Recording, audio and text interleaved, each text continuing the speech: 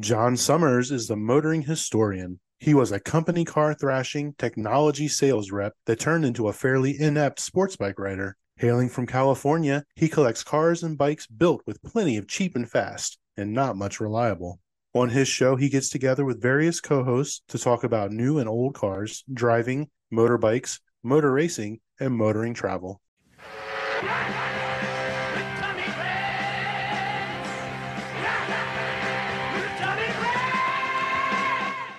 Good day, good morning, good afternoon.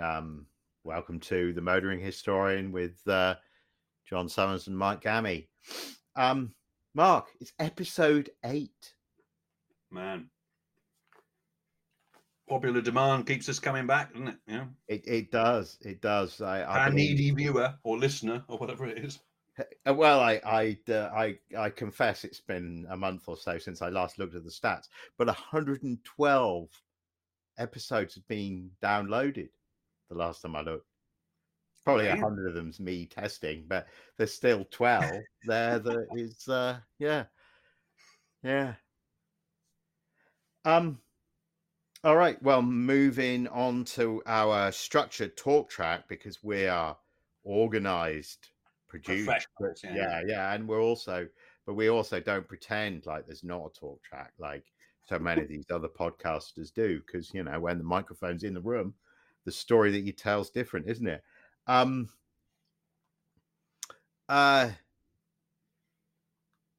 We texted, didn't we, about Goodwood?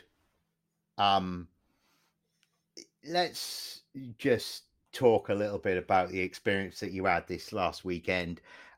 Because you and I went to the festival, is it? The one where it's up his driveway, and that's Festival Speed, that is a good event, but that is not on the same page as the full-on balls out racing on the track, just like it was in the 1960s, and the full everybody dressed up to get in the paddock.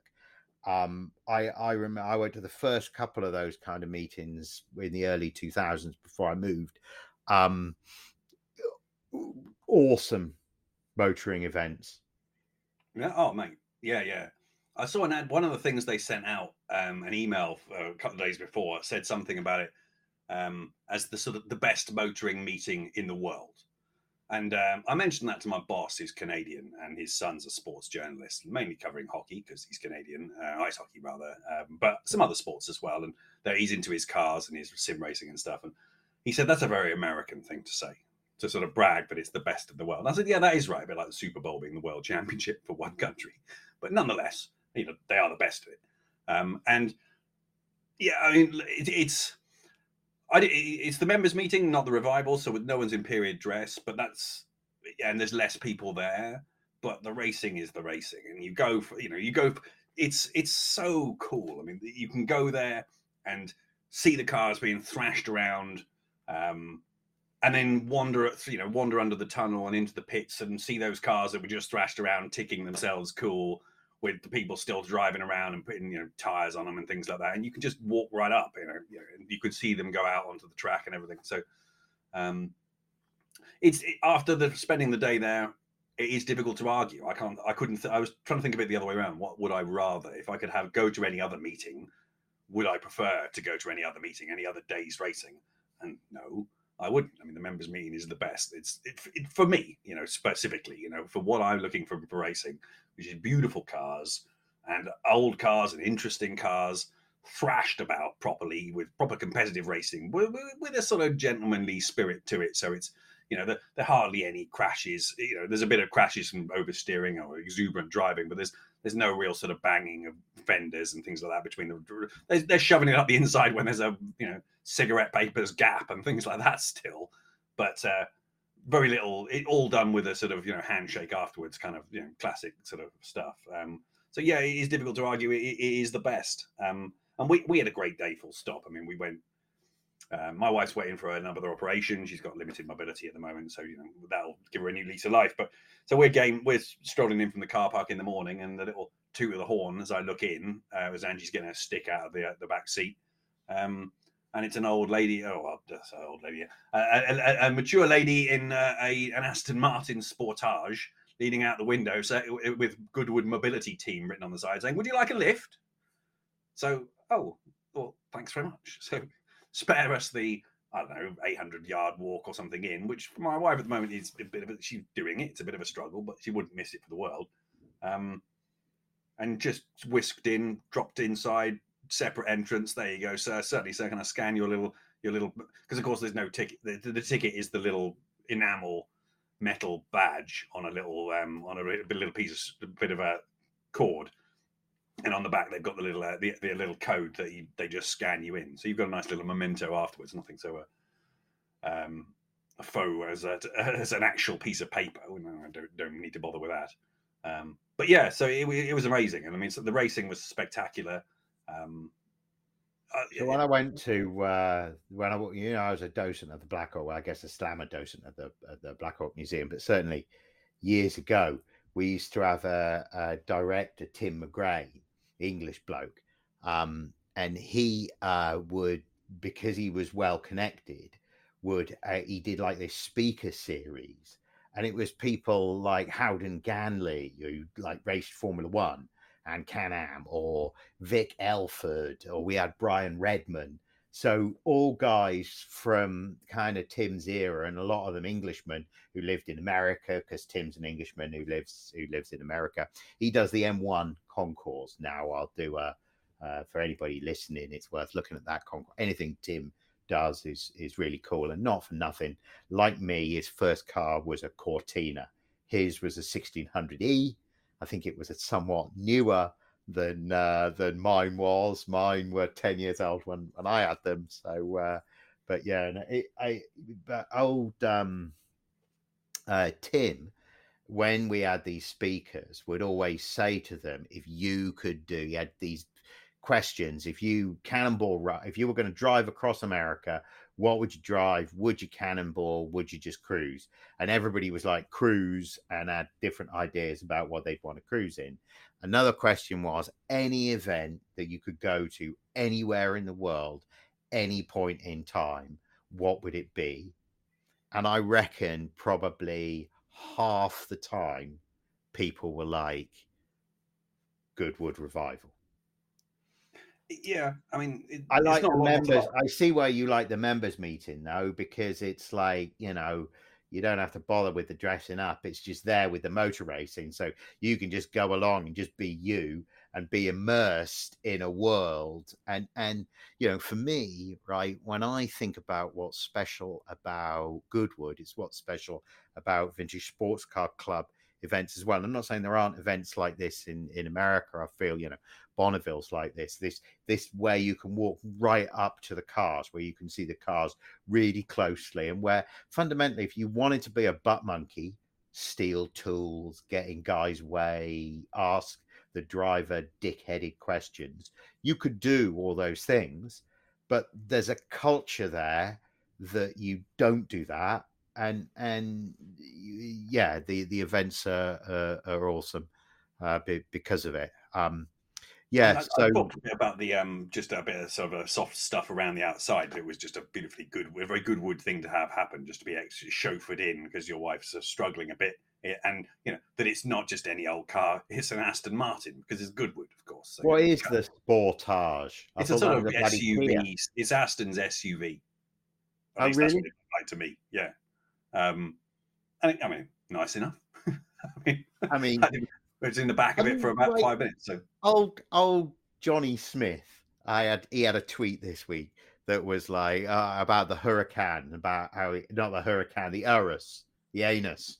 He was like, I couldn't have an anus in my life. He was like hating on the anus, right? And there's been general hating on big SUVs because BMW have done this like 785 horsepower or 738 foot-pounds or so, some bonkers, stupid Rivian eating SUV, right? I'm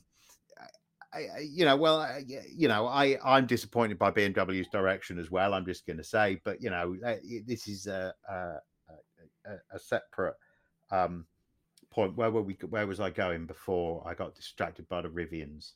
We were talking about being the chauffeured in the Aston. the Aston Martin Kia Sportage, Sportage, shooting brake. Whatever, yeah. Look, all of these things, they're bollocks until you lean on them. And then when you lean on them, you're like, geez, this thing does it all. Like, it's easy to hate a Cayenne when, like, it's like you're in your cheap Mondeo looking at some soccer person in their, you know, SUV in traffic, and you're thinking, what do you need your Cayenne turbo with its 550 horsepower for that? No, right? What you need the Cayenne turbo for is those. I guess it was the guy was he ran a green hedge fund when you could make money doing it, long time ago. Met him at a party, colleague, like partner of a colleague of my wife's.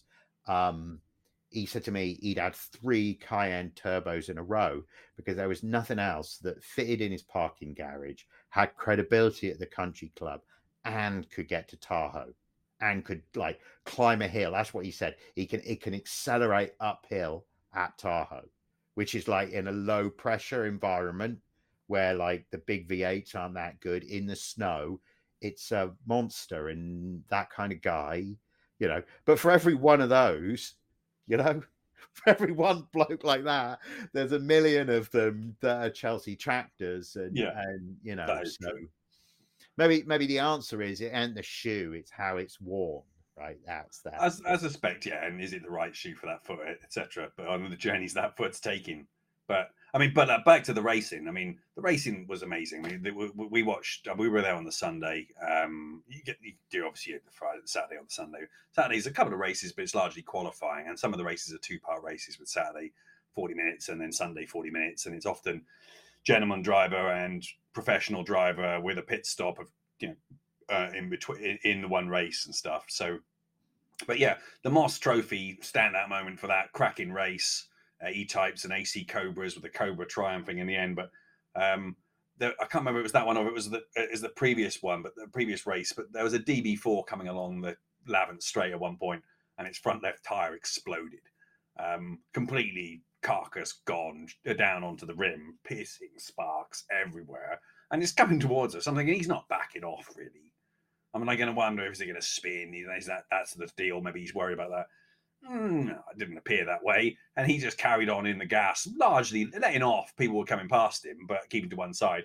And then sort of wove across the grass a bit onto the tarmac in front of the stand outside Woodcote that we were watching on the outside of the corner on the left. And then just drifted it past us on 3 into the Marshall's piece behind the tyre wall. No problem. 5 seconds of yellow flags, no stopped racing. Big round of applause from the crowd as the guy gets out and waves to the stands. But the best race, if you want to watch one, was, well, for me, the one that I saw that I really enjoyed the most was, where is it? The SF Edge Trophy, which was Selwyn Francis Edge. Yeah, it was a hard-fought battle between a Sunbeam Indianapolis and a Dirac 200 horsepower. And I mean, to say it went to the wire is understating it. It was decided after the chicane on the last lap. Wow. By 0. It was less. It was like half a second, or it was less than half a second. It was like 0.06 or something stupid. But yeah, I won't spoil it. If you're gonna, it's on YouTube at the moment. I mean, and from what I recollect, and I might be wrong about this, Goodwood do all the races or highlights of all the races for about a month or so afterwards, and then they disappear off YouTube again. Because I know I can get access to them through the members thing on the webpage, and I can. One of the privileges you can watch all the full on boards and everything from previous years, and so watch it where you can is what I would say. You know, get on there and watch them because there's some corking stuff. You just go to the GRRC page on YouTube and it's all there. But well worth it. Well, I'll post the links, even though they'll go dead for those avid. Well, the GRRC page will remain. It's just some of they sort of trim out some of the full races after a while. It would seem to me. Yeah, no, that happened to me. I'd intended to go back and watch a live stream one time, and only to find it had been taken down. And at the time, I was like, but then you realise, well, you know, it's that this will be a classic thing to charge for down the line, and it makes sense to do that. And you know, you've got to find a way to finance what you're doing. The gentlemanly racing thing is I think a feature of Goodwood and a feature of the way that motorsport used to be due to the lack of safety, right? That you really made a point of showing respect for other people, I think, as a safety point. And I think this is why people like Sterling Moss had such a hard time with guys like Farina, because Farina raced in a way that didn't really have much respect for the other people that you were against. Edge, SF Edge, really a bloke worth reading the Wikipedia on the next time you're enthroned. It's that kind of thing. An early British motoring pioneer. There's a amazing book that I read when you could buy a copy for £20, which you can't anymore, sadly, called 10 Years of Motors and Motor Racing, published in 1905. And it's by a guy, just stop and think about that. 10 Years of Motors and Motor Racing, published in 1905. And it begins by saying how sad the writer, Jarrett, is that the early pioneering days are gone. And basically, the early pioneering days was when he and his buddy, Edge, who were cycle racers, basically could get these engines on their bikes as well. So then you could ride the bike down the hill at high speed and then run it up the hill on the other side, maybe pedaling, maybe leaping off and pushing. And then, when at night, when you had punctures and things like that, you might not arrive at, the publican's house until 2:00 in the morning, and then he rejects you because the horses don't like the smell of motorcycles. That kind of, it's full of those kind of pioneer adventures. Edge was that guy. I believe you talk about the Dirac 200 horsepower. I think there's only one. Maybe. I think it was a land speed record car. Oh yeah, no, it is. Yeah, it's isn't it? It's like a 26-liter V8 or something. Yeah. It's 1906, I think. Yeah, and I wouldn't be surprised if the Indianapolis Sunbeam was a significantly later car. Oh yeah, it is. It was the earliest car in the field. He used one gear the whole lap. Yeah, but the thing has a plane engine, doesn't it? Yeah. So it has a whole bunch of torque. Yeah. We should find video of that. If people aren't familiar with the 200 horsepower Dirac, it's really a thing. So I have you well know, Mark, I have a total soft spot for those early aero engined kind of. I mean, the Beast from Turin is in the same race every year. Yeah, like in about 8th, I think. Yeah. So this, I believe, I met a bloke in a pub many years ago who was building that car. I believe it was a car that wasn't built, and he got the plans for it, and then found in a museum in Italy an engine, and then from then on it just turned into this crazy thing, that project that was completed. So my dream of the aero engine racing car that I had years ago at home in England, I feel it is actually coming to fruition. And the reason that I say that is I now have the shell of this gas drags to the Mercury, which, as you know, I've had for a decade or so. But it's there.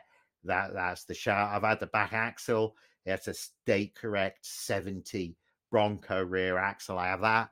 And now I have this date correct 428 that sits in this giant destroyed Thunderbird at the moment, ready to be liberated. And so perhaps the other update I should have is Mark has spoken to a bloke down in El Segundo who has a business building top loaders, because Mark is concerned that not just any four-speed top loader is going to do.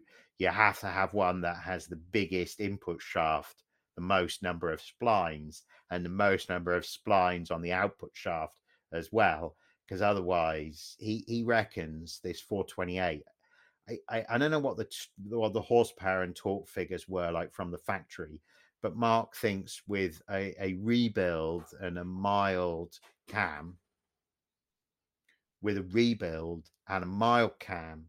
Mark thinks 500 horsepower, which, Nice.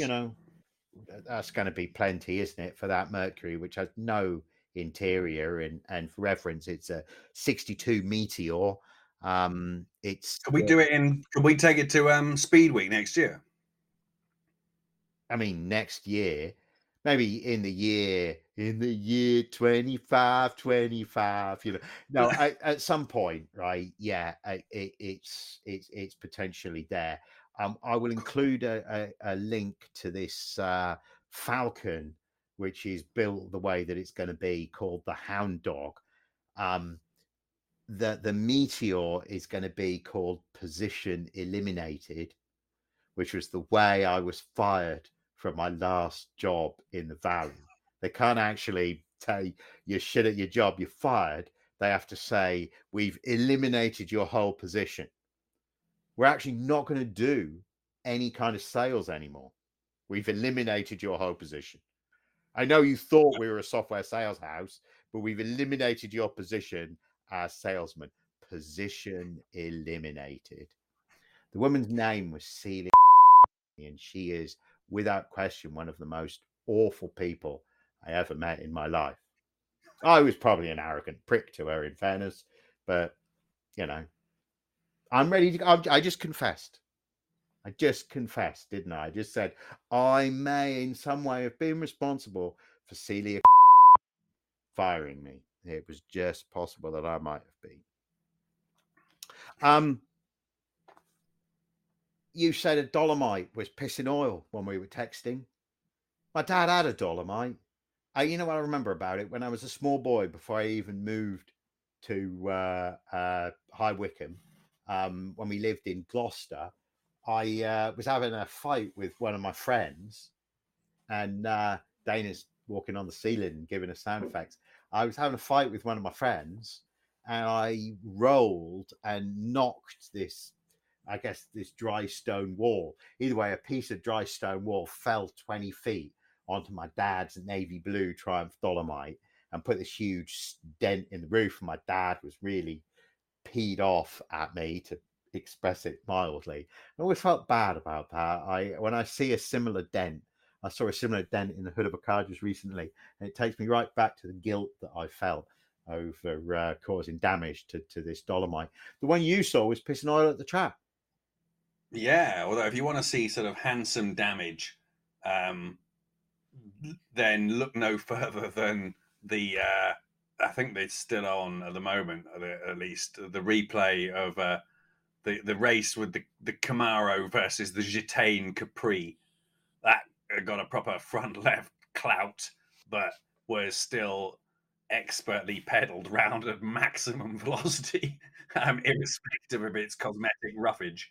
I saw a picture of it on Twitter, and obviously when it had been parked up, instead of just taking the fender off, they just rolled the fender out over the tire, because the shape over the tire is perfect, but the fender's like totally wrinkled and it's lost the headlight and the whole piece. Dude, like the guy that was, I mean, in the Moss Trophy, a guy in a hardtop E-Type, lightweight E-Type, it comes up the Lavant straight, goes to take the guy on the inside, and then the guy didn't quite see him, so moved across a bit. So there was enough space, maybe, but he went onto the grass anyway, and he was coming at a rate of knots, so he passed it enough that he was going to be plenty past. So he therefore couldn't brake properly before Woodcote.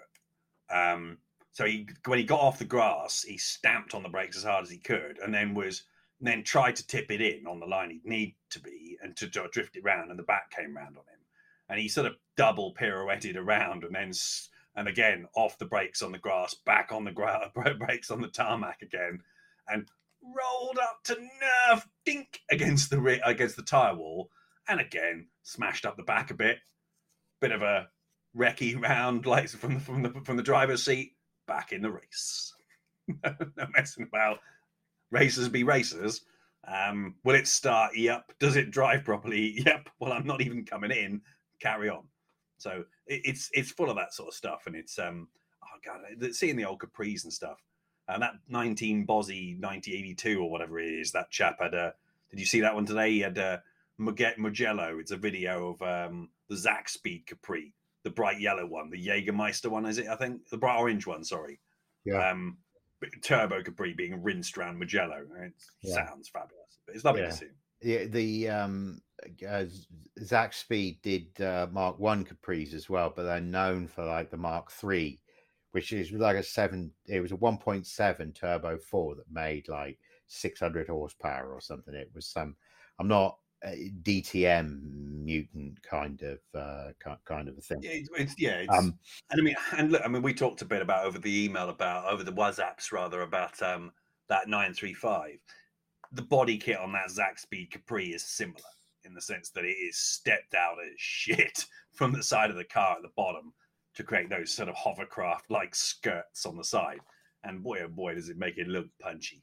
We really could pause and pay tribute to what DTM was conceived to be, which was this sort of Formula One of saloon car racing where anything goes, where they created something that was almost closer to NASCAR than our own BTCC, where even in the 80s, do you remember the era of Cleland, that those Cavaliers were limited to 8,500 RPM, to keep the horsepower down, so you couldn't there was no building a really racy engine to give you more power. They literally, kept the tires narrow and the playing field very level.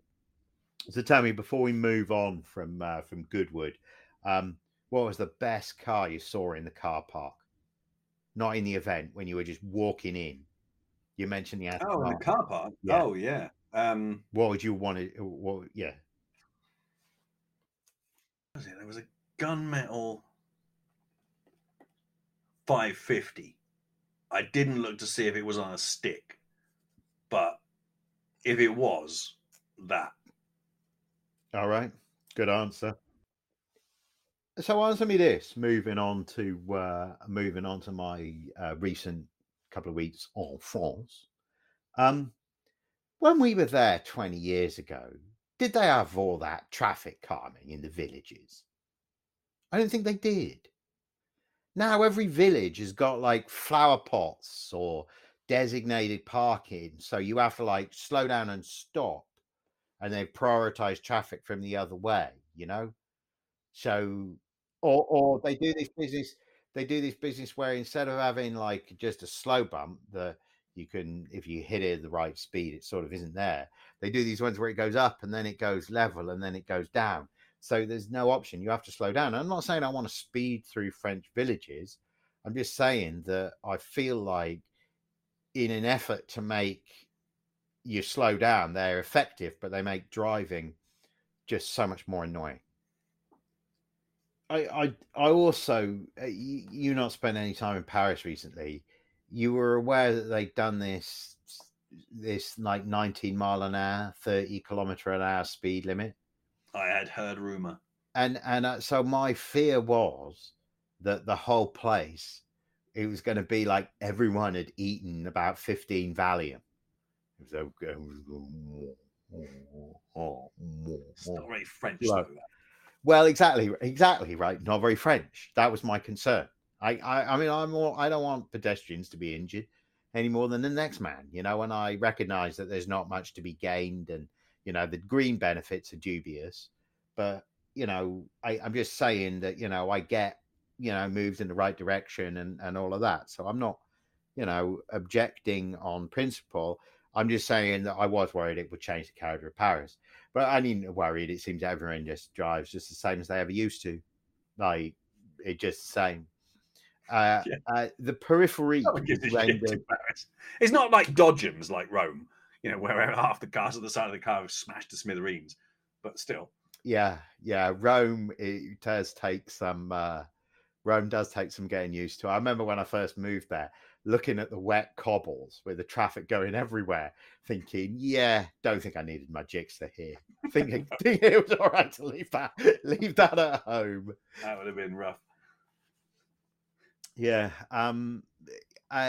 So what I was struck by was that out on the periphery, it was less the lower speed limit. I'm not saying because they've lowered speed limits everywhere, but the traffic did seem slower on the periphery, and it seemed somewhat less scary than it had done before. Although I gave the cab driver that we took from the middle of Paris out to Orly Airport, where we picked up a rental, I gave him the biggest tip I've ever given anybody, on account of the way that he just dexterously navigated traffic, in terms of not in terms of jumping lines where he could, but not being too aggressive. And in terms of when we drove past the entrance to the rental car place, and as we sailed past the entrance, Dana did what she did to me, which was, "Oh, the rental cars are over there." Like, much as say, like, what? Like, I knew they were there all along. What are you doing driving past them, you fool? I should have been driving, right? She did that to him. And Ollie had already been sick out the window of the car, and he'd been really nice about that. So I was like, you know what? This might be. So what he did? He reversed out of departures, and then across the chevron-y bit to get into the rental car bit. It was really some impressive rule bending that earned an unwarranted, and I think probably the largest percentage tip I've ever given. Like, I was really well earned. I was that impressed. So we did these 24 hours of like motos, 24 hours they call it, but it's basically like, so it's the Bugatti circuit at Le Mans. Mm-hmm. And you remember how before you go, you look at the pictures and so on, and then when Dana won't moving around again, before you go to Le Mans, you look at the pictures and it's the fair and the glowing brake discs and all of that. And it's only when you get there that you realize that actually it's the motorcycles bouncing off the rev limiters endlessly, and the smell of campfires, and the fact that you're wet because it rained earlier, and the only way you're going to stay warm is by having another beer. You remember how that's what the actual experience is, right? The motorcycles were that and some. It had all of the kind of people who go home, go off the track. All of those people didn't come to the motorcycles. The only people at the motorcycles were the people who'd done things like staple their €2 cup round their necks so they couldn't lose it. We saw a number of people with beer cups round their necks, the plastic ones, like stapled, so they weren't gonna. There was no way they had to buy another beer, but there was no way they were spending €10 to get the cup. They only needed to spend €8 on that beer, and yeah, my word.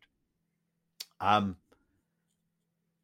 other thing I would say about it was we had a classic Le Mans experience in that we got to the hotel, checked in, all of that, drove back out to the circuit, and 100 feet away from a roundabout, like 2 car lengths away from a roundabout where we were going to get into the circuit and park,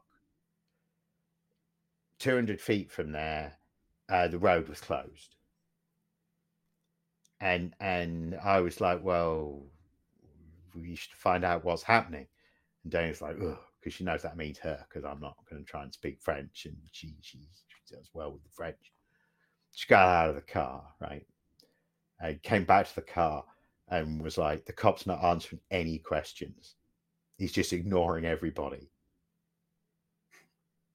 So like we sit there for about half an hour. Everyone's sitting there, I did set a trend. I went and took a pee in the bushes, and then loads of other people did. So, I did demonstrate that little bit of cultural leadership there.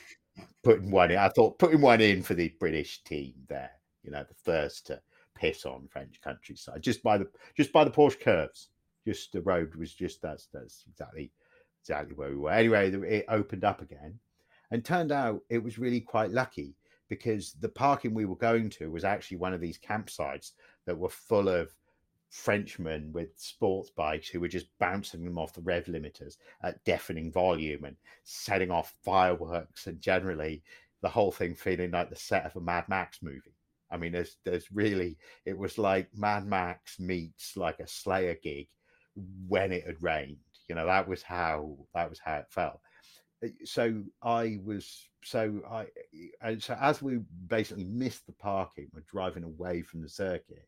There was some street parking that just came free, so I did a quick U-turn. We got in there, and so we got in that first. So that first evening, we had a little like look around, walk the track, got a lie of the land. Next morning, we got up, and I was like, we're not sitting in that traffic again. So we walked, which at the time seemed like a good idea. We'd walk across Le Mans, about an hour's stroll, you know, pick up some bakery. Well, I don't know how well you know Le Mans, but that bit at the beginning of the Le Mans movie, that beautiful town square and the cathedral and all of that, that's the old town, which is in the north. The bit to the south, that's the bit that, you know, maybe you don't like want industrial zones and stuff. It's like, oh, that's where there's the 5-story apartment buildings that look like you wouldn't want to be there after dark. Yeah. Which only occurred to us as we were moving through them. Well, it didn't occur to me until we were leaving, when Dana was like, we'll get a taxi. And I was like, we're going to walk. She was like, we'll get a taxi. And I was like, no, there's no taxis going to come. Like, what are you? The Uber wasn't going to come. Anyway, so that's so that was Saturday evening. More Saturday morning, we arrive at the circuit, right? And as it's warm up, it's already, the schedule's late. Where warm up was meant we were going to miss it, but actually the bikes were out on track there. And as we come in the entrance, we're right up on the outside of the end of the pit straight, just as they like cut off to get the bike lent over for the swerve before the Dunlop Bridge, right? Mm-hmm. And at that moment, the fastest bike, the Works Suzuki, comes right up and past with like a howl out of this straight Aquaprovic, and the guy leans over, and Dana goes, "Wow, that was fast." And that's really it, right? It doesn't get it. It's really that just over and over and over and over again until it blasts you into absolute like oblivion. And that's why you're like, Dana was like, "You're gonna have beer already?" I was like, "Well, what else are we gonna do?" You know, like you have to, like, you know. So we ate sugary food and we walked the circuit, but it was windy, like, so it was bloody cold. We were out on the backstretch, right? A section that Ollie had picked out because they went fast there. Because we'd looked at the circuit before, and he was like, "Where do you think they'll be fastest?"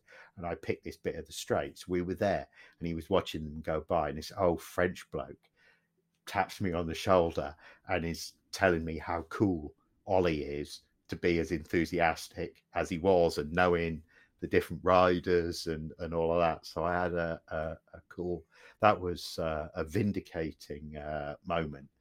But yeah, we had like a sort of meltdown of energy about, because the race we were at the circuit at 9 o'clock in the morning. 10 a.m. was a historic race, and on the front was like, I don't know, a 999 Ducati, but next to him was this replica Schwantz S-Rad Gixxer, right? S-Rad. Now, there were K5s in the field. There were 2 K1s. So K5s are the, like, you know, the pinnacle analog sports bike, 160 horse. These were maybe 750s, right? Not the thousands, but the K1 is the one that, like my first bike, where the headlight's wide for people who are not up on their Gixxer law. One headlight wide as opposed to one headlight batwing style for the K5. The intakes at the side, the 2 air intakes, the dead giveaway for the body style. So there were K5s, there were Ducatis, CBRs, you know, like a 954 CBR, we call it in America. So that's like a 2002. And there was a CBR F4 as well. So I don't know what the engine capacity was. There was a ZX10, like my 05 ZX10. There was one of those. Well, I say like mine. This one wasn't wrecked, but there was a ZX10. Yeah, and they were, to be honest, pretty slow looking in comparison to the bikes that were actually involved in the full on championship racing, and the endurance world championship, they call it, and that's what they call the series. Yeah, so the historic race was pretty good. We were in the grandstands for the starting ceremony. Um, People singing the singing of the French national anthem was really cool moment. They run across the track to leap on the bikes before the start. That kind of ruled as well. So that was fun to watch. All round, extremely enjoyable. We walked the course. The wind was howling cold. My family were pretty, pretty. It was manfully done to survive, because my word, the wind was cold. And I guess the close of play saw us having walked a lap and being having walked a lap and being absolutely exhausted in the visitor center place, being like, what are we going to do? We don't want to eat more crappy food, or drink more beer, those of us that can. But yeah, so we agreed that we would go repair, because I was like, we just need to be somewhere like out of the noise and the cold. And the others weren't really thinking clearly. But I was like, we need to, and I wanted to have something left in the gas tank, because I knew that we were going to have to walk back across there. Where it was only when we left and the other two, it came to the realization that there wasn't going to be any taxi or Uber, and that was unrealistic, and that people were doing things like sleeping in Renault Clios, like where they folded the back seats down and the front seats forward, and were, people were breaking out the picnic tables on the sidewalk, blocking the pavement completely. English word and American, look at that. Blocking this, like people are like, breaking out the cheese and the ham and say, Tablecloth? No, actually Oh. not. Quite a lot of people at the French services, and I've got to say, I think we may have discussed this before on a previous cast. The péage services, part of what you pay for on the péage is the péage services.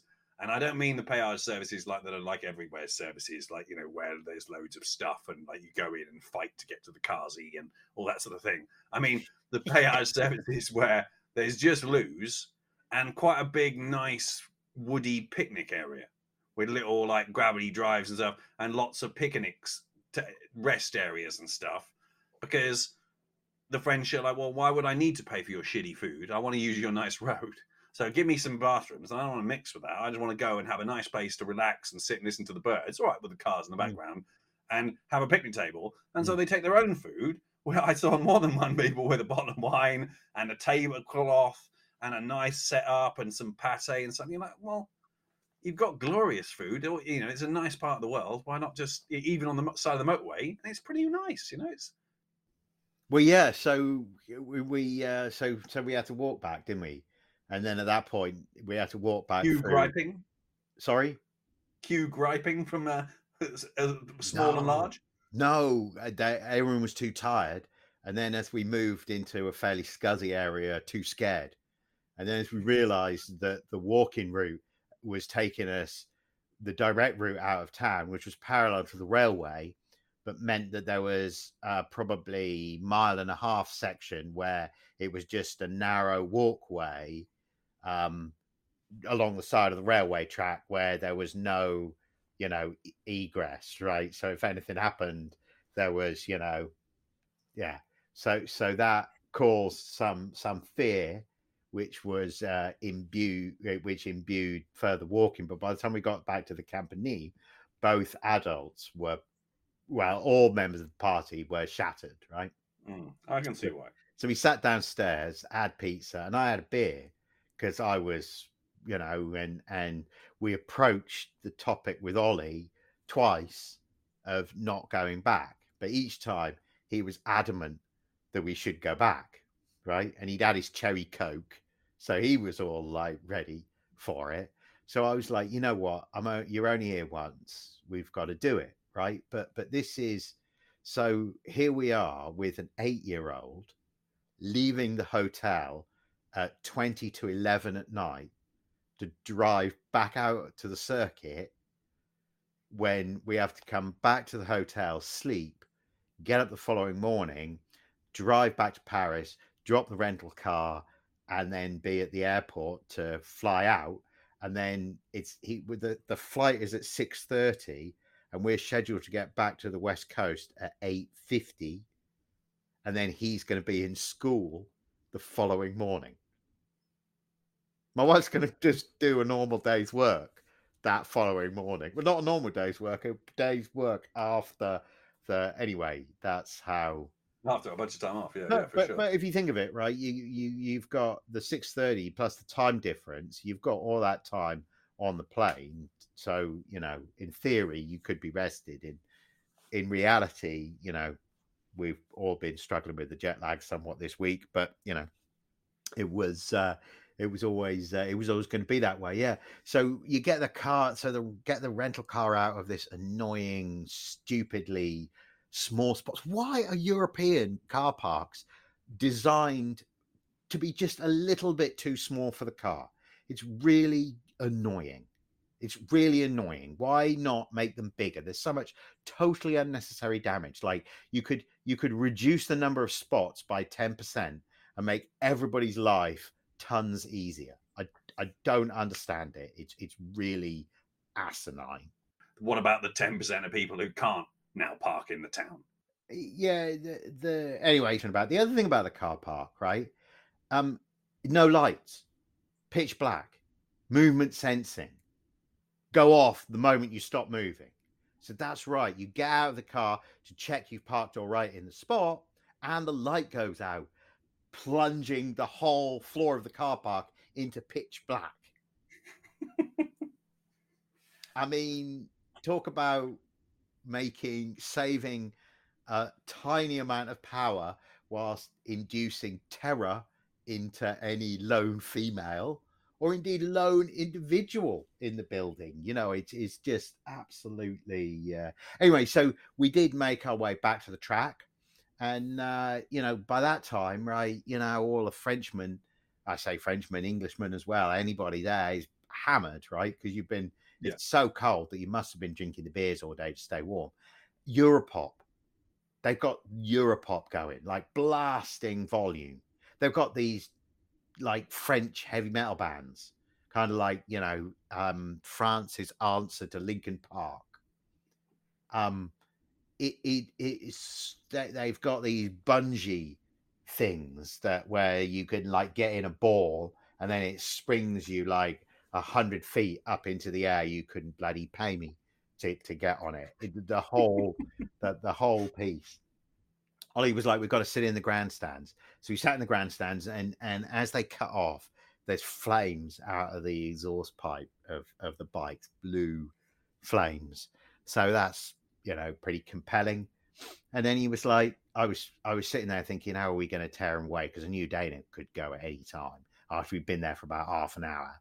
How are we going to tear him away? And just at that moment, he looked at me and was like, I think I've had enough. I think we can go home and sleep now. And I was like, rock star. So we did. And the run up to the airport was fine. And all was right with the world. Cool, man. Well, look, it's on my list to do that, or the Bol d'Or or something like that. I want to do one of those. One evening when we were staying in the Loire, I was like, I can't take it anymore. These garages I've seen at the side of the road, I'm going to go out and look at some of them. So because we passed two that evening, just local to where I was staying. And then there was another one that we passed where I had seen in it amongst other things, a Simca 1100 from the 1970s. But what had caught my eye that was interesting was a Renault Safran with alloy wheels on it. And it was a Monaco, and I thought it was probably a Monaco, but the bi-turbo had those wheels on it, didn't it? And I thought, wowee, if ever there was a car to buy out of a French junkyard, it would be a Renault Safran bi-turbo. That would be a thing to have. Anyway, it wasn't a Monaco. It wasn't a bi-turbo. It was a Monaco. And that first evening when I went out, I couldn't find it anywhere. It was further away from the house, and it needed another expedition later in the trip to find that car. But in the village we were staying in, there was a bloke who, it was like buying and selling cars, and he had a bunch of stuff like few €1,000 runabouts at the front. He obviously did accident repair as well, but round the back he had a Neue Klasse BMW 2002 that was like rusting away, 3 series of all ages and vintages. He had, which I particularly liked, a Renault 19 16 valve in blue with the yellow square fog lights and the original alloy wheels. He had a same blue Clio. It looked like it had Williams alloys on it. I don't think it was a Williams. I think it was just a Clio 16 valve. But either way, like Mark 1 Clio 16 valve, 2 Mazda RX-7s, both Mark IIs. I don't know what the model designation is. Isn't it FA, FB, and FC? But either way, not the first generation ones. The second generation ones, not the really cool, swoopy third generation ones. The second gen ones, mid-90s kind of. But 2 of them, obviously something the bloke was interested in and had been collecting. And as I was there taking photos, I was thinking to myself, if you were here, I bet you he knows exactly what those cars need. So you could come to a deal with him where you bought the car and paid for him to do the work to get it to a stage where you could drive it. And see, I love that kind of car, because that way only the work gets done that you want to get done. If he comes to you and says it needs a new steering rack, that'll be €500, you just do it. If he comes to you and says, there's a crack in the spotlight and the headlight doesn't work, you say, fix the headlight and don't care about the spotlight. You build it your way, just like that E55 I've got. The body's terrible still, but mechanically it's great. And because it pulled to one side, I did all the rubbers, steering and suspension and tie rods and all of that. So it's tight as you like, which I was thinking about that story I told on this pod a while ago about following that Rimac over Laurel's grade. If I hadn't have spent all that money on the rubber at the front of the thing, there's no way that Benz would be as good as it is. Never was I more grateful that I'd spent that money. So yeah, so that was the one place I looked at. Other place I looked at was a closed Renault dealer, and it had less interesting stuff. It had. Did you remember the Peugeot 206 station wagon? The one that was like, it was like a little estate, but it was like a 3-door estate. There was one of those that was completely sound. It had been hit on the rear corner, and it's obviously an asshole of a body repair, and the car wasn't really worth it, and they just let it sit. There's one of those. There was a Megane convertible, which I didn't care about, but the era of folding hard tops. Yes, you're making a rude gesture to it. Yeah, I know. I was getting carried away. What I did like was there was a green Renault Laguna. Now, not that era, that first era that you and I will remember, the Mark 1 Laguna. This was a Mark 2. I never really seen one in super clapped out condition before with missing wheel caps. It looked great. It looked really good. But it set me thinking about Renault Lagunas, because I had that 3-litre 24 valve stick shift one that was really a great car. It really was a good car. Bit 90s and blobby and plasticky. Do you remember how slippy the leather was? I don't think I'd still want it now. But as a contrast to a BMW 323, which was the other thing I could have had, like an early E36 323, it was faster, better equipped, more comfortable. It was just, you know, it was just a ton more car, and I don't regret I like having it Renault. bought. I got, you know, you and I both have enjoyed our Renault products. They're yeah. And for that reason, I was just gonna pay some homage to the BTCC Renault Laguna, because I feel like they really were the Outland big. menu spec. Are we talking here? Yeah, well, early they were yellow, weren't they? And then later Yeah, on they went to that Nestle Blend 37, and the those green era one. of Yeah, cars, that was like the era of super touring, when they were able to get away with like extra wings and that kind of stuff. And that Blend 37 Williams built, because they had Williams build the cars. Those Williams built super touring Lagunas. Those are just awesome. I still think the clamshell bonnet, the way the hood goes over the headlights in that clamshell, I think that's a really great design feature. yeah, And nice touch.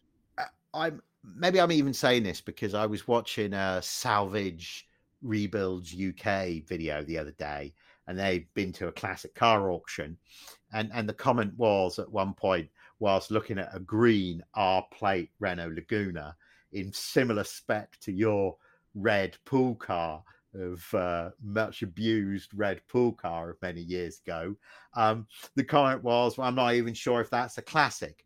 And it does just go to show it depends what your use pattern was. Because for me, we got so much use of that red Laguna pool car, company pool car of yours, that or of whatever software house it was you were working at the time. Microsoft Training you were selling at that time, wasn't it? But yeah, whatever. That Laguna, fully a classic car. And dude, the other thing that's you ought to be bear mentioned here for the anyone who played with their PlayStations and Mega Drives and all that sort of stuff. Mega Drives later than that, but still, Toka touring car, one of the bastardiest time trials that you had to do. It was one of the races you had to do for Expert, because obviously we used to invest, as you know, me and the Greep and various others used to invest significant time in thrashing around on our consoles. Was in the rain on Expert, playing on at Thruxton in the Alan Menu Laguna. That we were playing a season, and the final race was to win that race, and it was a 2-race meeting. And the curves out the back, in the pissing rain.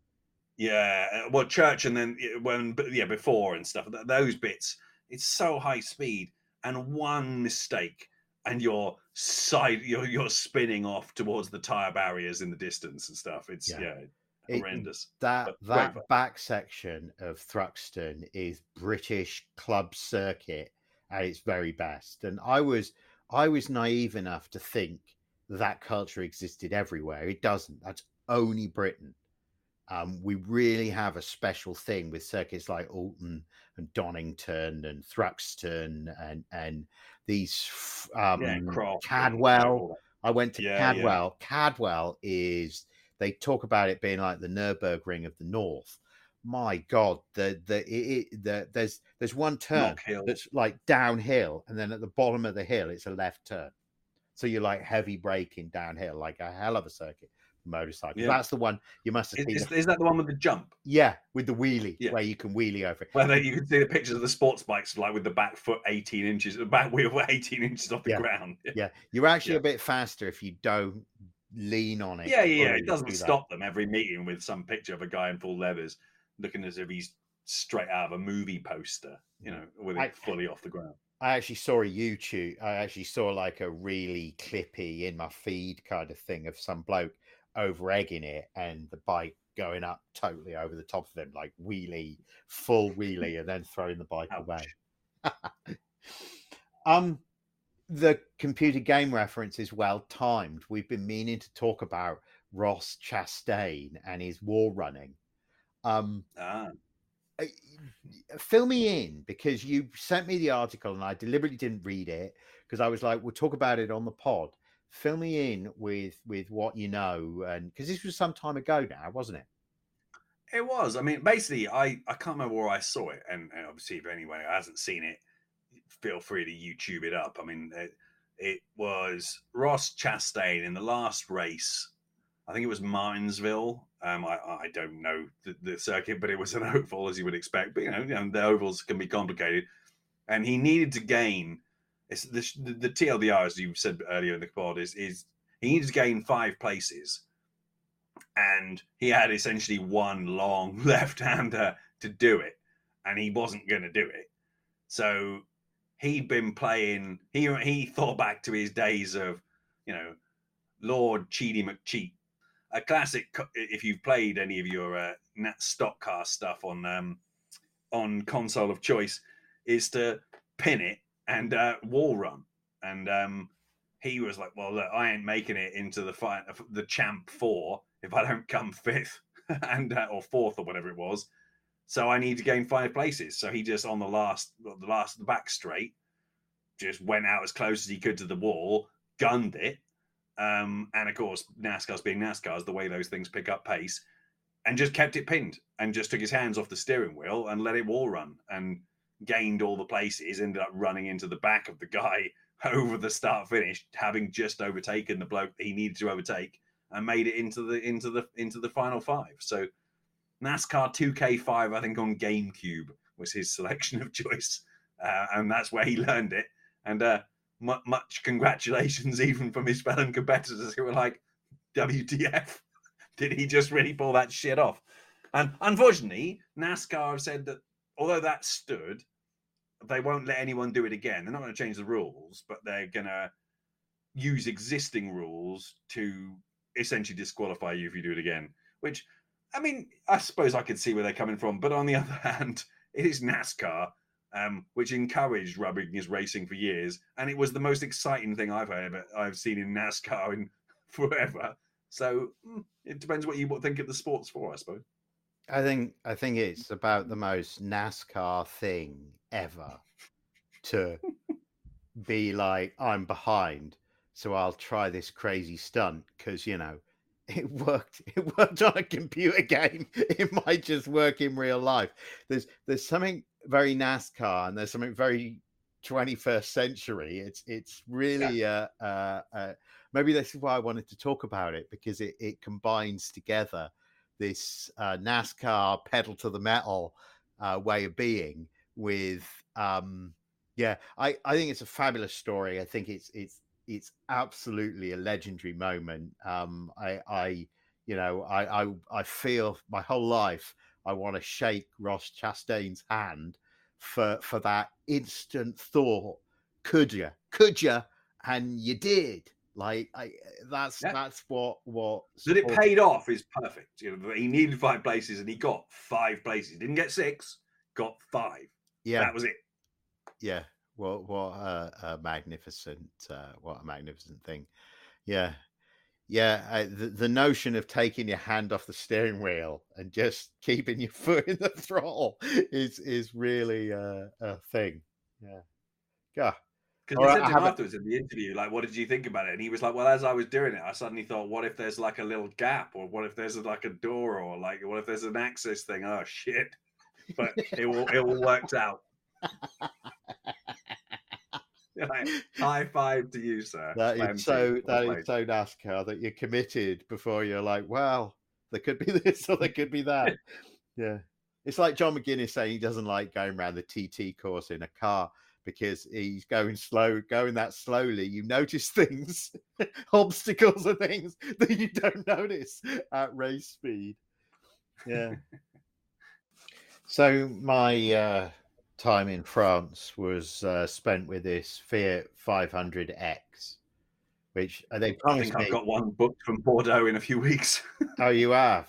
Oh, well, I've got a small hatch mini Fiat 500 Renault. You've been doing the Fiesta ST. You said you'd done the Fiesta ST to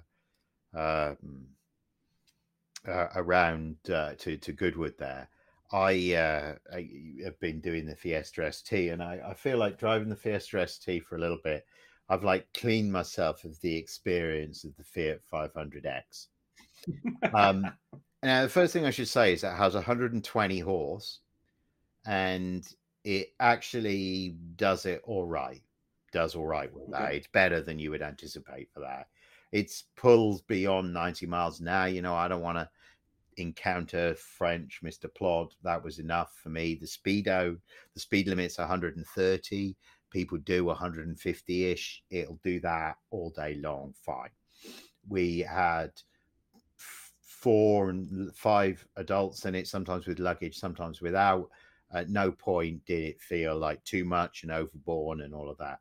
It was a pretty new car. It had like under 2,000 kilometers on it, like 1,800 kilometers on it when I picked it up. I had about 3,500 on it when I dropped it off. I wasn't gentle on it, but I wasn't abusive. I had an Alpha 147 years ago that, albeit I used it on the Targa Florio course, but under gentle usage, that thing developed noises and was clearly just shittily built. Let's be candid. Yeah. Whereas this was not like that. I feel like I have a fairly high tolerance for plastic interiors, and sitting here now, there's nothing wrong with the interior, but I'm coming from a 20-year-old Mustang and a Fiesta ST, so it's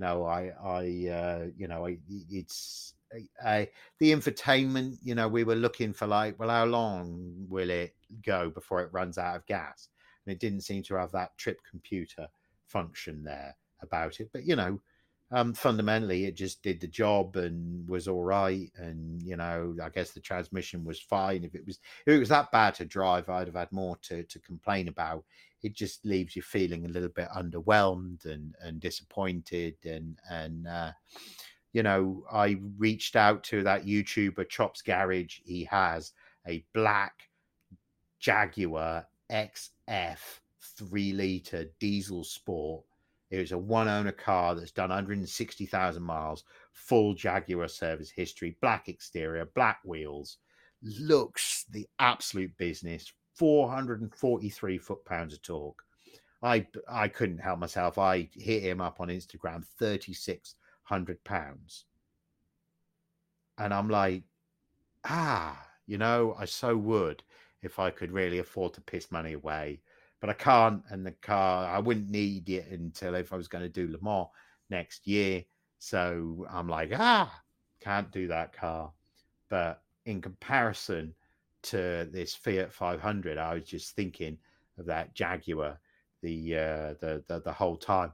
I was obsessed by that Renault Clio, by the Chamard, by the 1916 valve. It wasn't a Chamard, it was a hatchback. I was obsessed by that for a bit, to the extent that I went onto a European website, like a European, or what's it called? I'll look it up on my phone. But I went onto a website, and it's called Auto Scout 24.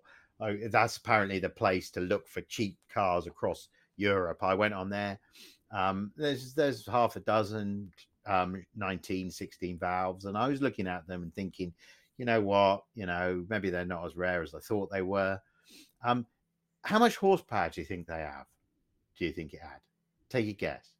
Don't Google it. Just pull a number out of your ass.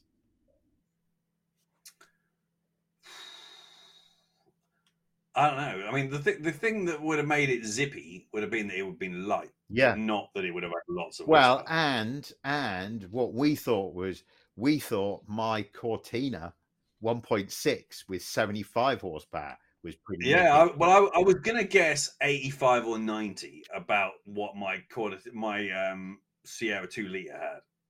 Yeah, was I think 90. 135. God damn! It would have been meaningfully fast then. But, it would have been. Next to your Fiesta ST. This is the. I mean, look, it would have been quick. It would still be quick. I mean, like, it would feel fun and fast and like rattle canny, and therefore more intense. In the same way as like if you get in a go-kart or on a motorbike or on a bit. Now I wish I tried to buy it off him. Now you're making me wish I tried to buy it off him again. I mean, but dude, I feel you on the cars. I mean, I'll be annoyed in the little dirt box of whatever they give me anyway. But I always want something of the country that I'm coming from. So I'm hoping Yeah. whatever it is, it's French, not Italian. I'm hoping it's the Renault or the Pug or whatever. Yeah. No, But I was promised, Sixt promised me a Peugeot 308, and I was keen for that. And they had 208s, but with hindsight, that would have been too small. That is the challenge, especially with like en famille. Yeah. But like, But yeah, I mean, all roads lead to that black Jaguar. I'm telling you. Well, this is why when I was discussing the French thing with Angie, and I was like, look, I can't bear coming back here regularly, which we will be, and having some shitty ass rental car all the time. And the solution to that is just keep the ST, because the ST and have it here. And the ST would be great in the south of France and near the Pyrenees roads, but it's right hand drive. Yeah. I need a left hand drive, so have that here, and yeah. It's Angie's car anyway, so she's fully familiar and comfortable and happy with it. So therefore, and I don't want to sell it anyway. I love it. So and the values are gonna turn. It is a 5-star classic. Yeah, I mean, I know you said on one of your tweets that it's the car's fault. It's like slow. It's a Euro shitbox fast. It's sublime, and that is true. And it's not actually crap. It's. Like around town, it's just a normal hatchback car. It's just basically fine, comfortable, efficient, does everything. Good MPG. You know what I mean? Like pretty much everything you want. All the electric mod cons, all the bits and bobs. But you are not wrong that when you take it out and you go from doing 3,500 revs before you're shifting gear to 6,000 revs before you're shifting gear, and you're hustling it through the sexy little 6-speed box. God damn, is it a beautiful chassis? The way when you turn in, you come in the gas, and it just hunkers down. And as you pass the apex, you like exit the turn with it being like, "What do you mean? I could have gone through 20 miles an hour faster." And you're thinking, pussy. This is unbelievable. This is suddenly it's gone from being like a boring hatchback to being like a track car, to being a car that can hang not just at the Nürburgring, at Spa. It can turn in at insane speeds, and it feels good. Yeah. I passed at Spa in the Megane, or the RS Megane, a first generation not first generation, but like the previous ST. So the little boxy sort of version of the previous version being hustled around, pedaled around there at high velocity. They were having a great time. I passed him and then let him repass because I realized I could learn from his lines. He was quick, yeah. He had better lines than me, and watching that, because it was an English registered car, wasn't it? Following that car round, I was thinking to myself, this can really hang. I was having to feather a little bit on the straights. That was all. To keep him ahead and learn his lines. Yeah. All right. Cool. All right. So quick fire. What's your favorite car right now?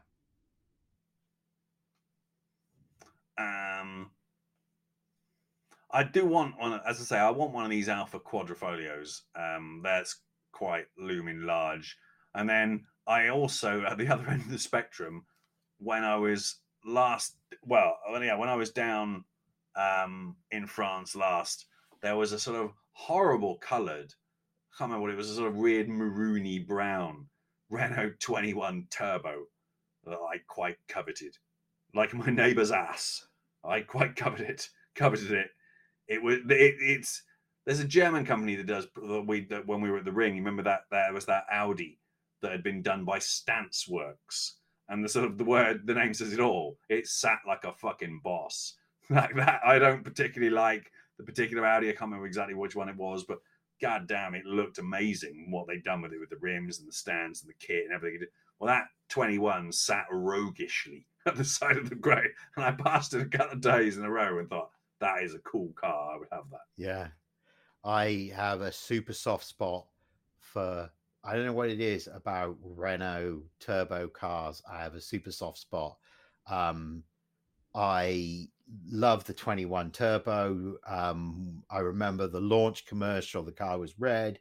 They used I feel free. Do you remember that? Is it cream?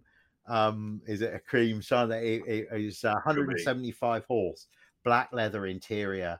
I actually have a search of them on Gumtree. It like pops in every now and again. There's few in Britain, but yeah, I'm sure more in France. Also, do you remember when we were at DHS years ago, Helen Marden? You remember that Yeah, girl? I I do. went with her and looked at a Renault 18 Turbo in. Was that the one where you dolled yourself up in suits and went to test drive it? No, that was a Sierra Cosworth. That was Oh yeah, I that's right. drove a Sierra Sapphire Cosworth with her, right? And we had this whole thing worked out where we acted like we were a young family. You know, it was really The Sapphire now is the bargain Cosworth, but that one that I sent you the pictures of at Goodwood, that was 60k. That RS 500. oh, It's for sale. the RS 500s have entered stupid territory, haven't they? The Sapphires, for me, what I drove, F plate, gunmetal, Sapphire 2-wheel drive. For me, that is the car that I would want. And I tell myself Yeah, that the Fiesta has about the same power as it had. I tell myself that. And then I was watching Salvage Rebuilds UK, and they're at an auction. There is a grey early one there that until they opened the hood and it had all been cheesed up under the hood. You know, that car was. I don't give a shit if it's got a bad history. You know, those cars have bad histories. Were I a collector, I would have one. Were I, were I able to bring, proper resources to bear, I'd buy a nice example of it. And, I'd drive it, you'd drive it, it'd be in a storage place. We'd have one. We Oh, dude. Well, I mean, if the crypto does go to the moon, then we could go halves on one because they're not the sapphires haven't left the building yet. Harry was at Silverson's classic auctions recently, and there was one. I think 20 to 30, 20 to 25. It was a sapphire that's Cosworth the one. in pretty mint. That's the one. Yeah. That's the one that you'd want. Because and yeah, I would definitely go Harvers. Go Harvard. Yeah. The other thing is when money. Me too hard to get me into it. The other thing is when money's cheap to borrow again, borrowing money to do something like that isn't so stupid, because if you only pay off the interest, so what? The car's still going to be worth whatever you paid for it, if not more than that, should you ever need to part with it. So there's interesting jiggery pokery you can do with nice classic cars. With shitty ones, not so much. But we know. Well, that's the other reason I want a place in France. I'll have space, but thrown in is the fact that you've probably got a 2-car garage, whatever you want to call it, and the fact that you can pretty easily put a sort of wooden, outside wall-less kind of place in to get another sort of 3 or 4 cars in, and whilst you're at it, probably dig an inspection pit in there as well. So when I went with Helen to look at the 18 Turbo, it was red. It was a Mark 1. It had those straight wheels like your dad's. Remember your dad had that Fuego GTX and it had the same wheels on it. Renault, a piece of Renault design genius in my humble. When this 18 had lost drive shafts, which killed most of those cars, right? Looking back, such a silly thing to lose them for, but it was a asshole job and Devon mechanics weren't keen to work on the car. When it had been moved to the breaker's yard, they'd craned it and they'd craned the roof and they pinched the roof. So the roof was crushed in. So this car was in the Auto Trader at £175. And because the roof was crushed in, I remember the guy saying to me, I couldn't sell you that car. Like, that is not the car for you, mate. And, oh, man, I wish I'd said to him, no, sir. There are many people in Plymouth who can weld and can beat that straight. I am confident in my own taste that one day, many years from now, people will say a red Renault 18 Turbo, that is the pinnacle of Radwood cool. I too don't like red, but I mean, talk about one that should not of Oh, Galway. dude, like I might have even mentioned before on this thing that Angie's housemate's Renault 5 sort of dark silver turbo GT turbo that they had, that I could have had off them for about 1,800 quid, and I just didn't. Didn't have two brass farthings at the time to rub together. But Mark I would have II. liked It was a Mark II, wasn't it? It wasn't. It was like a second generation. I remember the but car. like still, Yeah. I mean, Yeah. Yeah, I remember that and feeling that because they were 10 a penny at the time, it was frustrating, but you had to let it go. The other car we looked at around about that period was that bloke who ran the bacon sandwich van near your office. oh And he had yeah. that Volvo 740 Turbo. Yeah. Those have come into their own, haven't they? And we didn't have it because it had been towing its whole life, and we were put off by that. Like as if we Well, were. he'd also done like 180k or something. As if we weren't put off by the fact that it was utterly clapped out. We were put absolutely fucked. Yeah. Again, right? Yeah. Again, a tragedy that one got away. And we should do it. But that man made a fine bacon sandwich. Let me give him his due. Let's just pause, right, and just almost have a moment's silence, certainly from this side of the pond, for that man's bacon sandwiches. That Volvo made noble sacrifice, towing the wagon, which turned out bacon sandwiches of that caliber. Nothing complicated about them. Cut loaf. It wasn't a cut loaf. He had proper loaf, and he would slice the doorsteps off with his knife. Give you a couple of nice bits of a fresh English white tin, crusty tin sandwich there, sir. One piece of bacon in each half of the thing. Nothing complicated, but it was thick cut from a local farm where he knew the bloke. And yeah. I need an SUV because my son's got this motorcycle now, and pickups open. You live in central San Francisco, of course. So obviously, I started out sensibly looking at Tahoes, and that rapidly degenerated onto government deals websites looking for X police pursuit vehicle Tahoes. It's 2-wheel drive with the motor. You can. So I was looking at those, and then for a while, but then I hit upon the most sensible SUV I could possibly think of.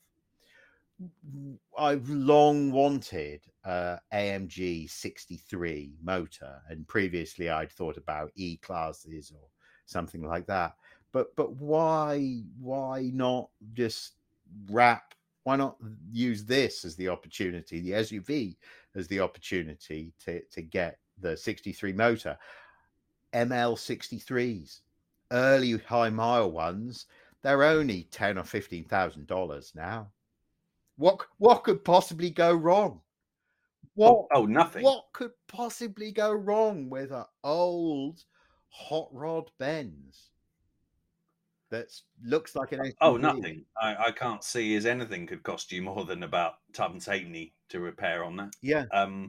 Yeah. So what with the fact that I have my tame Mercedes mechanic, Hugh Winco, total shout out, guy's a total legend and knows Mercedes. If you are in the Northern California area, Hugh Winco in San Francisco is your man for old Mercedes. With him on board, I'd do it. Whenever you say to him, should I buy some old, scary, fast old Mercedes? He always goes, yeah. And you can see him buying himself another 15 years of custom. Yeah, well, exactly, right? I know that's what he's thinking, but I'm also not wanting to buy something that he doesn't want to work on. You have to be. By saying that doesn't mean he's entirely. Anyway, so my favorite at the moment is the ML63. You own a chateau in France. What's in the stables? Because it's a chateau. It's a chateau. You've got loads of room. What's in there? Just tell me some of the stuff that's in there. I mean, not horses. Several dirt bikes. Because I now own a chateau and I've got land to ride around on. I'd have a Delta Integrale before they've completely left the building. You can probably pick one up in France, and they're all left hookers anyway, so why not? Huh? Color. White, Nice. I think. Nice. Grey Because wheel. then it would look extra cool with the spatters of dirt from the drive up it all the time. Yes. um, and then at the moment, I do a 612 on a stick for the Oh, international cruising. yeah. Yeah. Um, I would do the bike, all of the sports bikes with like nice paving. I would do the most interesting vehicle I saw the whole time I was in France, this electric BMW moped. I really want one of those. I'd really love to have one of those. So I'd have one of those in the chateau. Um, I would do. I feel like if you've got a place like that, you well, I don't know. I'd be inclined to do. Yeah, your imagination runs wild. Let me, as I see the time is creeping on. What is the most air you've ever gotten? What car? When? Where? Who? Where? What? When? How? Either that 2 litre cut new edge styled Ford Focus that I had from from Fastnet before it became Redstone, and the bridge to Bramley, where if you jumped it one way, you might, if you were a hypothetical friend of mine, break a TT transaxle. Potentially, that could happen theoretically. It didn't happen, obviously, because that wouldn't have happened to a company car with the Cisco rep sitting in the passenger seat who hit his head on the ceiling. That didn't happen, but it might have happened, but it didn't. But if that had happened, that bridge going the other way, I got about a foot and a bit. But I told my buddy, who I think is still at Cisco now, when he had his Westfield, when we were coming on the back roads to around that place we lived at just south of Reading. What's it called? Near the Common. Aldermaston. Aldermaston.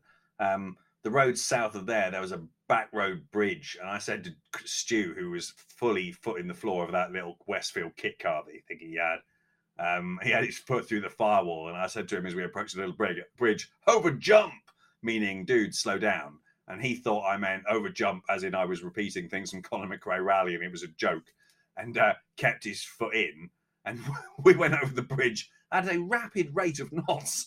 I don't know how high we were, but it felt high. And I remember looking down through the windscreen at the front road, and there was this horrible grinding. And when we stopped after bouncing a bit, Stu got out looking pretty worried.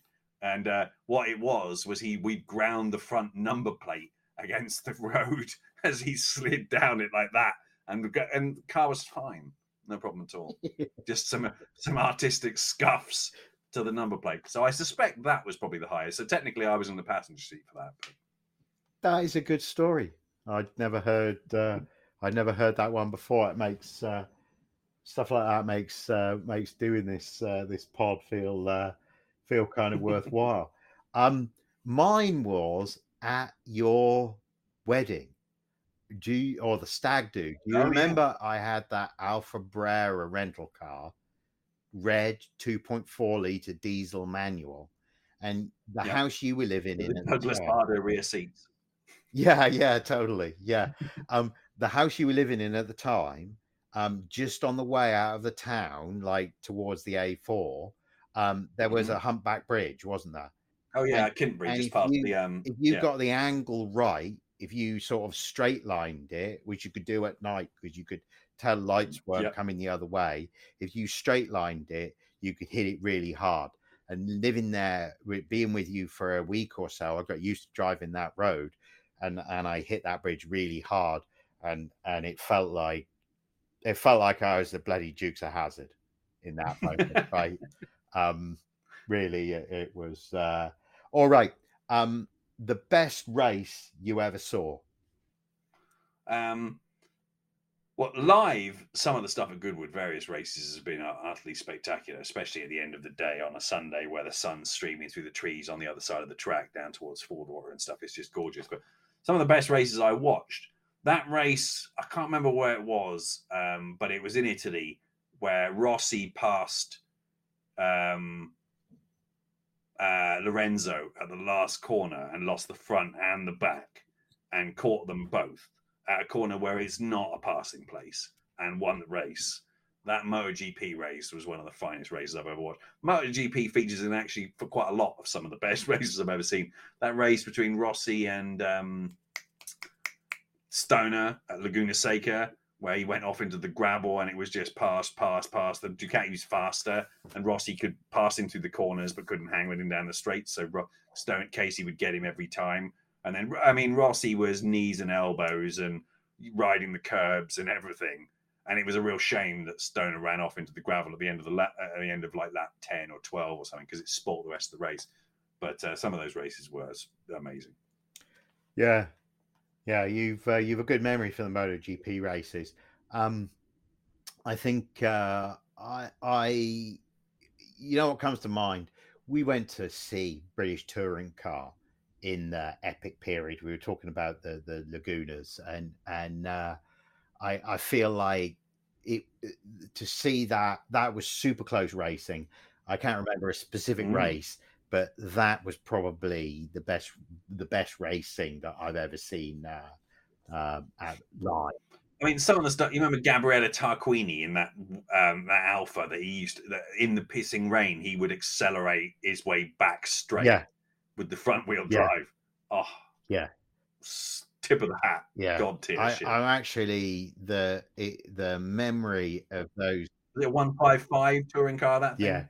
Yeah. Well, that was the car that sort of broke touring car, wasn't it? It took them away from narrow body, narrow tire to being like crazy hot rods. The cars really changed at that point. But my memory is Silverstone when it rained and we got stuck in the field. In my Vectra, I just remember my company Vectra and just being stuck in the field and just being like, this is such a Silverstone moment, but so insane. And just for the record, we weren't the ones who were stuck. It was people. The entrance to the field gets muddy, and then people get their cars stuck pulling out of the field. So we weren't stuck. Other people got stuck. We just had to wait for the tractors to come to pull them out. But we didn't like leave the circuit till 11 o'clock at night or some kind of craziness, did we? It was totally like.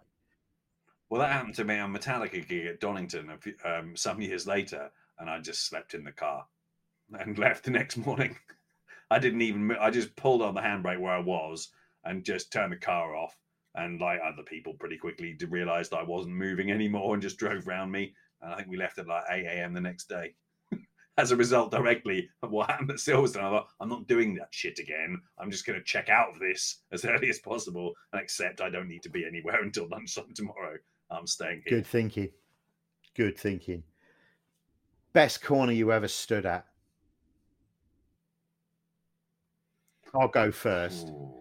Do you remember one day we decided to take a day off work and that we would follow the RAC rally in Wales?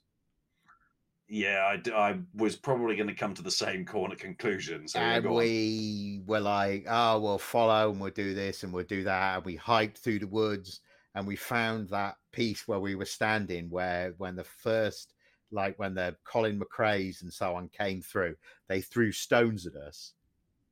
And we made the great decision to cross the road, not realizing that there was a ditch on the inside. And we were like scrambling up the inside when Bruno Sabi came by, like as far away as he must have been 3 feet away from us as we were struggling up the bank. What a moment. I remember standing there thinking, I can't get out of the way here. I'm just going to have to get as far back as I can without falling down this ditch. And he came past with the headlights on us and drifted past us within 2 or 3 feet. Yeah. Because before that, you were canking and sprayed us with gravel. That was why we moved. Thinking, oh, wow, I just got sprayed with gravel. It was like, yeah, because we were still on the outside. Yeah. So Sabi came through. And I remember then we attained the top of the bank. We were there for a little bit. And then no other cars came through. And we were like, oh. Yeah. And we walked up the track. And then there was that Subaru halfway down the cliff held in the cheese. Yeah. It rolled down and got stopped by the saplings, hadn't it? And rolled on down the hill. Yeah. That was pretty intense. I was also shitting myself. Well, yeah, because it was all dark, always dark. Oh, so dark, wasn't it? Yeah, yeah, yeah. That's the thing with, maybe that's what's changed about motorsport, is that there was a wildness about what could happen, wasn't there? And that made it attractive. Makes it attractive. Yeah, I mean, we made some dumbass mistakes in terms of what we did for that, but nevertheless, and also these days everyone's carrying a torch and a camera and a video recorder and a tracking device and all that sort of stuff on them, which of course we didn't have. Well, lucky we can tell the stories, Mark. And that's a nice way to wrap it up, isn't it? Because I'm going to end with a thought that you were talking about visiting Modena, and you know, Ferrari is a guy full of interesting quotes and thoughts and so on. And remember, at the end, Ferrari's great fear was losing the memories. That was the fear, forgetting what was. So yeah. So on that note, we've preserved what has been of our recent history. Mm-hmm. See you next time. Take it easy, bud.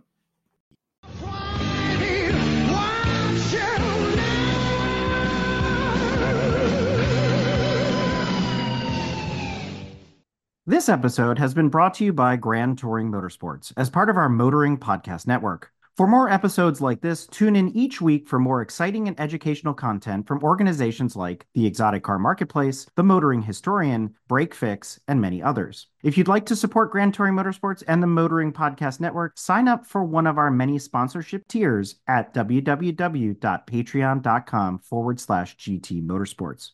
Please note that the content, opinions, and materials presented and expressed in this episode are those of its creator, and this episode has been published with their consent. If you have any inquiries about this program, please contact the creators of this episode via email or social media as mentioned in the episode.